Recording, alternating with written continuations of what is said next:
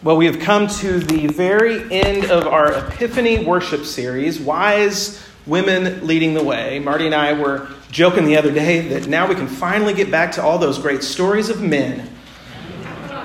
I was joking. It was a bad joke. This journey has introduced us to stories we've ignored, to stories in parts of Scripture we usually do not travel to, where we've met women that have stood up taller than any story of a man in Scripture. Women whose stories have inspired us, like Vashti and Rahab, Hagar and Shira, that builder of cities. They've amazed us with their incredible strength. And most of the women, actually pretty much all of them that we've heard from, have been foreigners to the Israelites, people on the fringes of their society who have spoken truth and led the Israelites as no one else could. Women who stood up to the patriarchy of their day, who fought against opposition, who resisted and overcame. They are strong, incredible, inspiring women.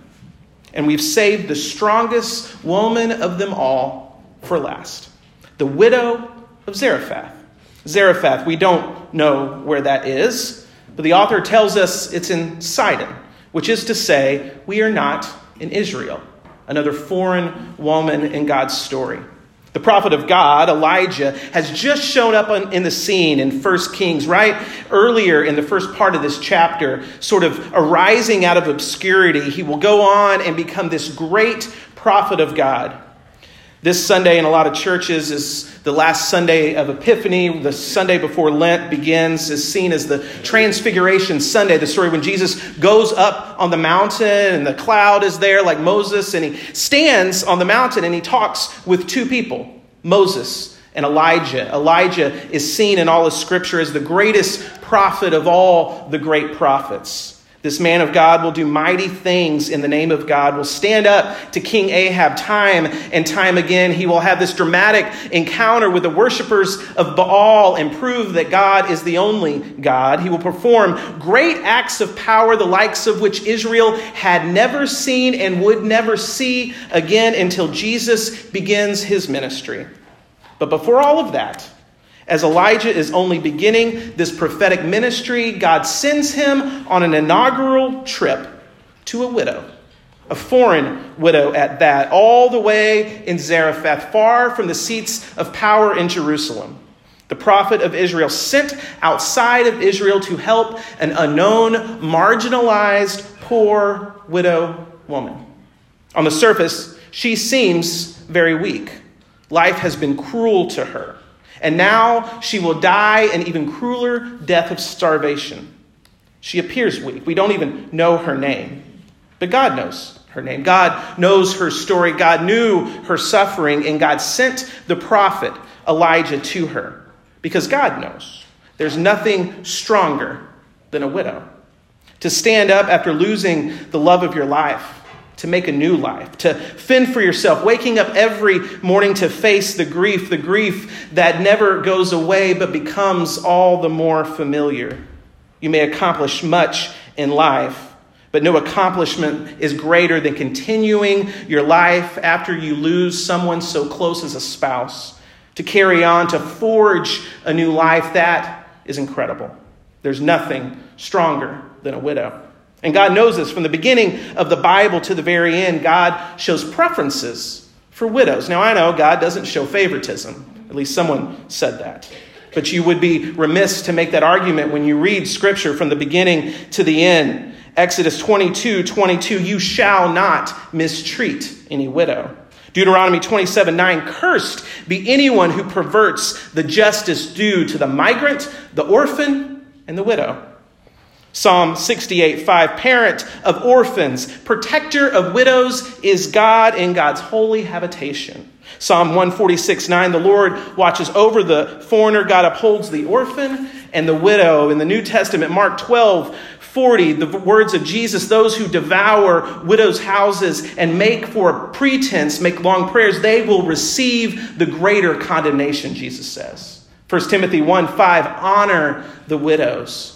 And James 1:27, religion that is pure and undefiled before God is this, to visit orphans and widows in their affliction, That's just but a very, very small list. On and on the scriptures go, repeating that the test of one's religion, true religion, authentic faith, is that you care for orphans, for migrants, and for widows, local and foreigners alike. So before Elijah will do anything great for God, before he begins his ministry, he will do the greatest ministry of all and go visit this foreign widow. And God will change Elijah by this encounter with her. Elijah will get to know the very heart of God and who God cares for, and her light will lead the way for him to become the great prophet of God.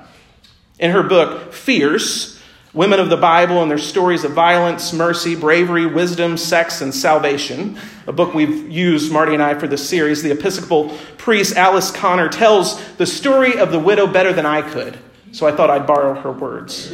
She writes, there was a widow who lived in Zarephath whose only family was her son and whose only food was a little flour and oil.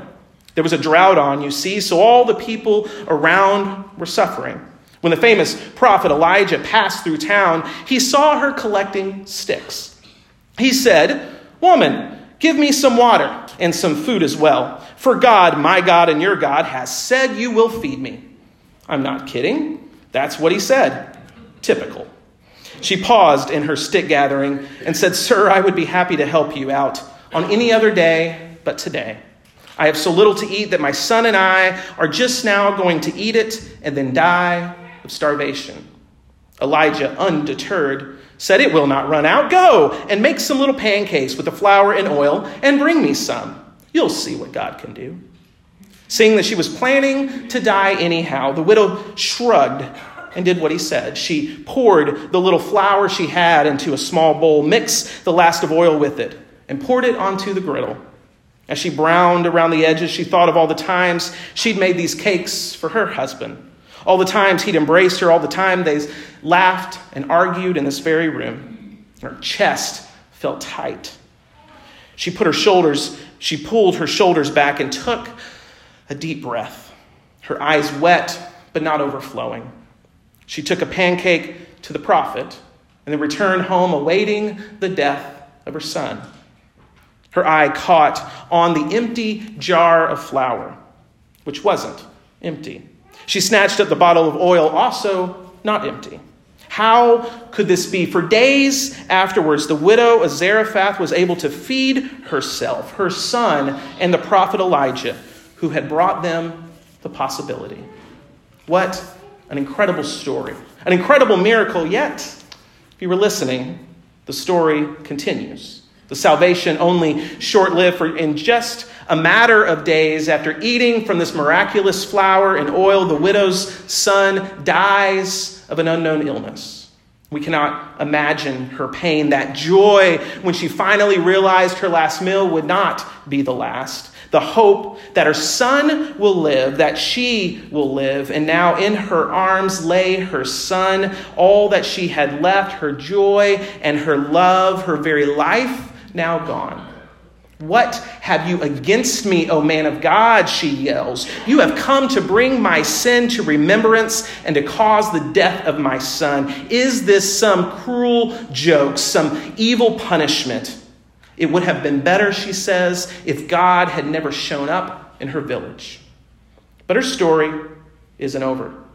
The widow's story is never over. Elijah takes the dead son from his mother's bosom, it says, carries him upstairs to his room, lays the son on his bed, and I kid you not, this is straight from Scripture, he lays on top of the dead boy, gets up, lays on top of the dead boy again, gets up, lays on top of him the third time. The old hymn sings, "The Lord works in mysterious ways." You can see where we get the idea. Elijah says to God, "O Lord, you have brought calamity even upon the widow with whom I am staying by killing her son. O Lord God, let life come into this boy again." And the boy wakes up to life, and the widow rejoices. That's the old story. Fast forward a few years, in the small village of Nazareth, another prophet begins his ministry, and he stands up in the synagogue, his hometown, the family and friends that he grew up with, are in attendance, this small village of Nazareth, and he reads from the text from another prophet, the great prophet Isaiah. He quotes the scripture, "The Spirit of the Lord is upon me," he says, "because he has anointed me to preach good news to the poor. He has sent me to proclaim release to the captives, recovery of sight to the blind, to let the oppressed go free, to proclaim the year of the Lord's favor." He rolls the scroll up, then sits down, and the eyes of all in the synagogue are fixed on him. And he begins his sermon by saying, "Today, this scripture has been fulfilled in your hearing." He goes on from there and keeps preaching, and you can hear the mumbling in the crowd. "Isn't this Joseph's son that's preaching? What's he doing? He's got such authority." They mumble, they talk. And then Jesus ends his sermon in this way. "Truly, I tell you," he's driving it home, "no prophet is accepted in the prophet's hometown. But the truth is," he says, "there were many widows in Israel in the time of Elijah, when the heaven was shut up for 3 years and 6 months, and there was severe famine over the land. Yet Elijah was sent to none of those widows, but only to the widow of Zarephath in Sidon." And the hometown crowd who saw Joseph's son grow up were so offended by the suggestion that God would send a prophet to a foreign widow that they drove Jesus out to the edge of town and tried to push him off a cliff. This is in Scripture. And instead of going off the cliff, Jesus just miraculously passes through the crowd unharmed. Now, fast forward from that story to the news last week. The legislature of the state of Iowa debated a bill that would raise requirements for people on SNAP. That's the name for food stamps. It added extra burdens for those receiving Medicaid. Food pantries around our area took to the Capitol. They wrote letters. I wrote letters. Many people wrote letters because they knew what would happen. You changed the requirements, more people would go without food. Pantries would be stretched. DMARC, who sees 16,000 people a week in Des Moines. The largest crowd they've ever had would be stretched even thinner. The faithful rose up. "Honor the widows," Scripture says. Yet many widows in our community live on SNAP and on Medicaid, their own lives depending on it. But these proposals challenged that honor and dishonor all of us. But people of faith rose up. They kept raising up because we see God's light is shining all the way back to that forgotten town of Zarephath, from that widow into Nazareth and Jesus' ministry and on today. For her name, unknown, yet her name is the name of every widow in our churches and towns, the name of every widow in our communities and our nation and in every nation. Her name is the name of every vulnerable person on this planet who struggles to survive as others live to excess, as others cut the little assistance they have and demand from them that last cup of flour and oil. As they struggle, we see in their struggle their strength. And we see God's heart, for God gives them strength. Wise women who show us and all God's people that God could have sent Elijah anywhere, but God sent Elijah to this prophet. And the story rises up in Scripture as one of those stories that gives us a lens through which we read all of Scripture, that this is where God's heart is. The widow of Zarephath teaches us in her wisdom that if you want to follow God, if you want to be a nation that fears God, a church that serves God, a disciple that follows the light of God, then caring for widows and those who struggle on the edges of society, that's where the road always starts. May God forgive us when we ignore the widows and those most vulnerable around us. May God forgive us when we have too much while others have not enough. May God forgive us when we pass laws and rules that makes those who struggle their lives only harder. And may we learn from the strength of this widow, her name being the name of all around us, that God sees us all. And no matter how vulnerable or forgotten we feel, God sees us, God loves us, and God provides for us. May God provide for us and through us. May it be so. Amen. Let us come to God's table of abundance.